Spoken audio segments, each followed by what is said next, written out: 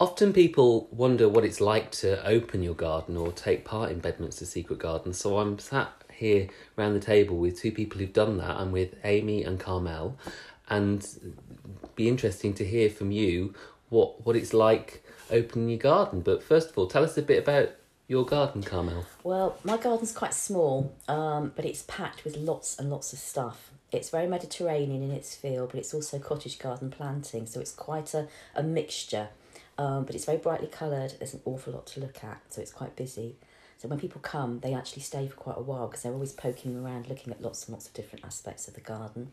So it can get a bit crowded.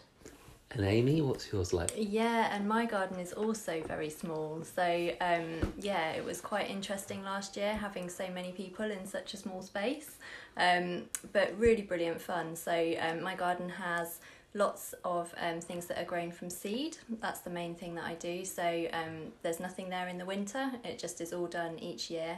A mixture of things to eat and things to look at. Nice pretty flowers too.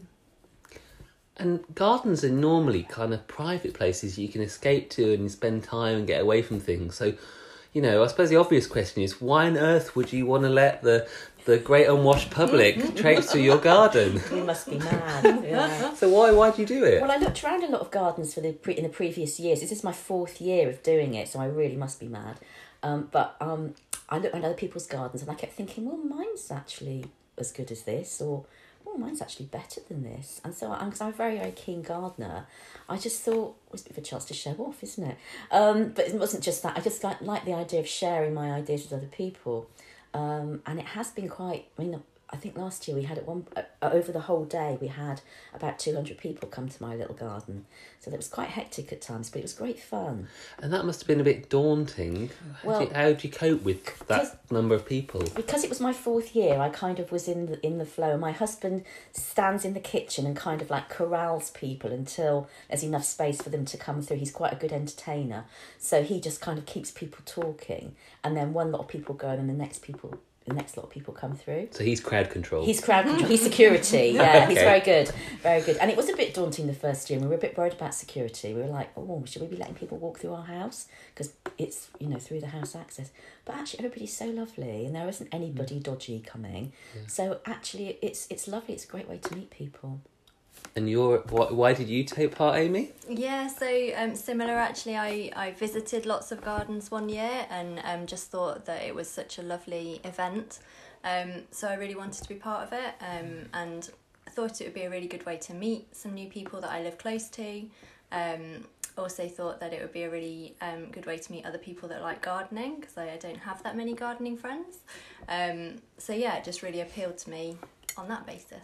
And on those kind of practical measures, you've mentioned this, Carmel, you both of you have gardens where you can't get to from outside. You have to come through the house, and that might put people off who can only get to the garden that way.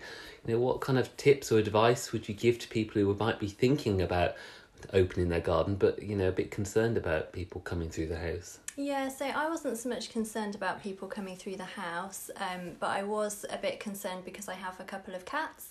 And I was a bit concerned about them getting out the front of the house, which is they don't go out onto the road at all. But so what I did was put up a little sign saying, please close the door behind you. There's cats that live here. And it worked brilliantly. There were no issues at all. It was all really good. And you had your bouncer. I have a bouncer. We also put a screen because our downstairs is all knocked through, so you can see everything when you walk in. And people are quite nosy. So we put a screen up to sort of screen our living room area, so they kind of walk through the middle part and then into the kitchen and then out into the garden. So it still felt like our sort of private area was still private. And little signs saying no entry where you didn't want people to go, and arrows saying this way to the garden. That kind of kept people on track and stopped them from wandering, off-piste, as it were. And when people turn up, you kind of must be thinking, what are they going to think? So what did they think, and what was the kind of reaction you got from people? So the reactions were just lovely. It was, it was really, really nice, and it was really inspiring for me actually to have people come and look at my garden and to say lovely things about it. One of the things I really liked was that there were lots of people who kind of came in and said, "Oh, I could do that." So in my garden, I have a pallet on my wall so that I grow things vertically because it's such a small space. Just kind of maximises that space, and that was a real kind of talking point for people and something that lots of people kind of said, "Oh, I'm going to give that a go." And with me, people, when they came into the garden, quite a few people gasped as if to say, "Oh, couldn't have believed we could have seen such a Mediterranean style garden in the middle of a city." So that was quite a nice reaction. And most people stay for quite a few minutes to sort of have a look around and chat, ask what the plants are, how I've grown them, where my inspiration has come from. So it's quite nice to have, you kind of get lots of questions, which makes me feel like I actually kind of know more than I think I do about gardening, which is lovely. And also it just sort of gives you a bit of a boost because you think, well, actually, I've been doing this for years and other people actually really like it. So that's a nice idea. And I've got a she shed in my garden, which is my little sanctuary. It's a tiny little shed that I go and sit in. And lots of ladies were like, I want one of these. So do you think you started a craze I'm of hoping she I- sheds I'm across the hoping- country? So Across some ladies Bedminster? sat in it and they were like, I'm going to clear my husband's shed out. I'm going to have this in my garden. So I'm hoping I might have started a bit of a craze. You're yeah. a trendsetter. Yeah, absolutely. And I think we've all been surprised at how popular Bedminster Secret Gardens has become and how people come and see it. Why do you think the appeal of it is coming to see small gardens in the city? Well, I think people are quite nosy inherently. I know I am. When I do the South Bank Arts Trail and I go around, I'm always having a little sort of look around and I always say to people, "Oh, while I'm here, could I have a look at your garden?" So I think if you're interested in gardens anyway, and I think the whole idea about the National Garden Scheme, people are quite used to kind of the idea now of going to look at someone's garden. So to have a local version where there's lots of gardens all open at once, so you can see, up to 10, 20 gardens in an afternoon, I think is quite interesting for people. Yeah, definitely. And I think it's also, lots of people do have a garden and don't know what to do with it. And so the opportunity to go and see other people's gardens that are similar profiles to theirs, you kind of get the chance to say, oh, I could do these things in my garden. And so I think it's a really good way to get ideas and to get inspiration. So if someone's listening to this at home and they're thinking, should I, shouldn't I, not sure, what would your advice be to them? Would you say go on, take part in the open gardens? Yeah, I say it's great fun. Be prepared to have a sore throat at the end of the day from talking and an aching face from smiling. I always take the day off work so I can have a bit of a rest.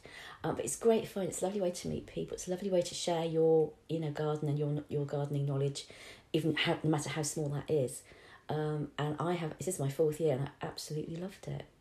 Yeah, definitely do it. It's a brilliant thing to be part of. And don't worry that you won't get to see all of the gardens that year, because if you're taking part, then you get to go round to private viewings of all of the other gardens. So that's a really lovely way to kind of meet other people that are taking part, that are really interested. So yeah, I'd say do it. And also, it doesn't have to be perfect. Your garden doesn't have to be a Chelsea level garden. Yeah, mine definitely isn't. Yeah, the humblest. They're real gardens. Yeah, the humblest of gardens are still interesting to other people. The plants that you grow, the layout that you do. It doesn't have to be award-winning. It can just be an everyday communal garden, back garden. Good advice. So hopefully you've inspired a few more people to take part. Let's hope so. Hope Join so. us. Yes, join us.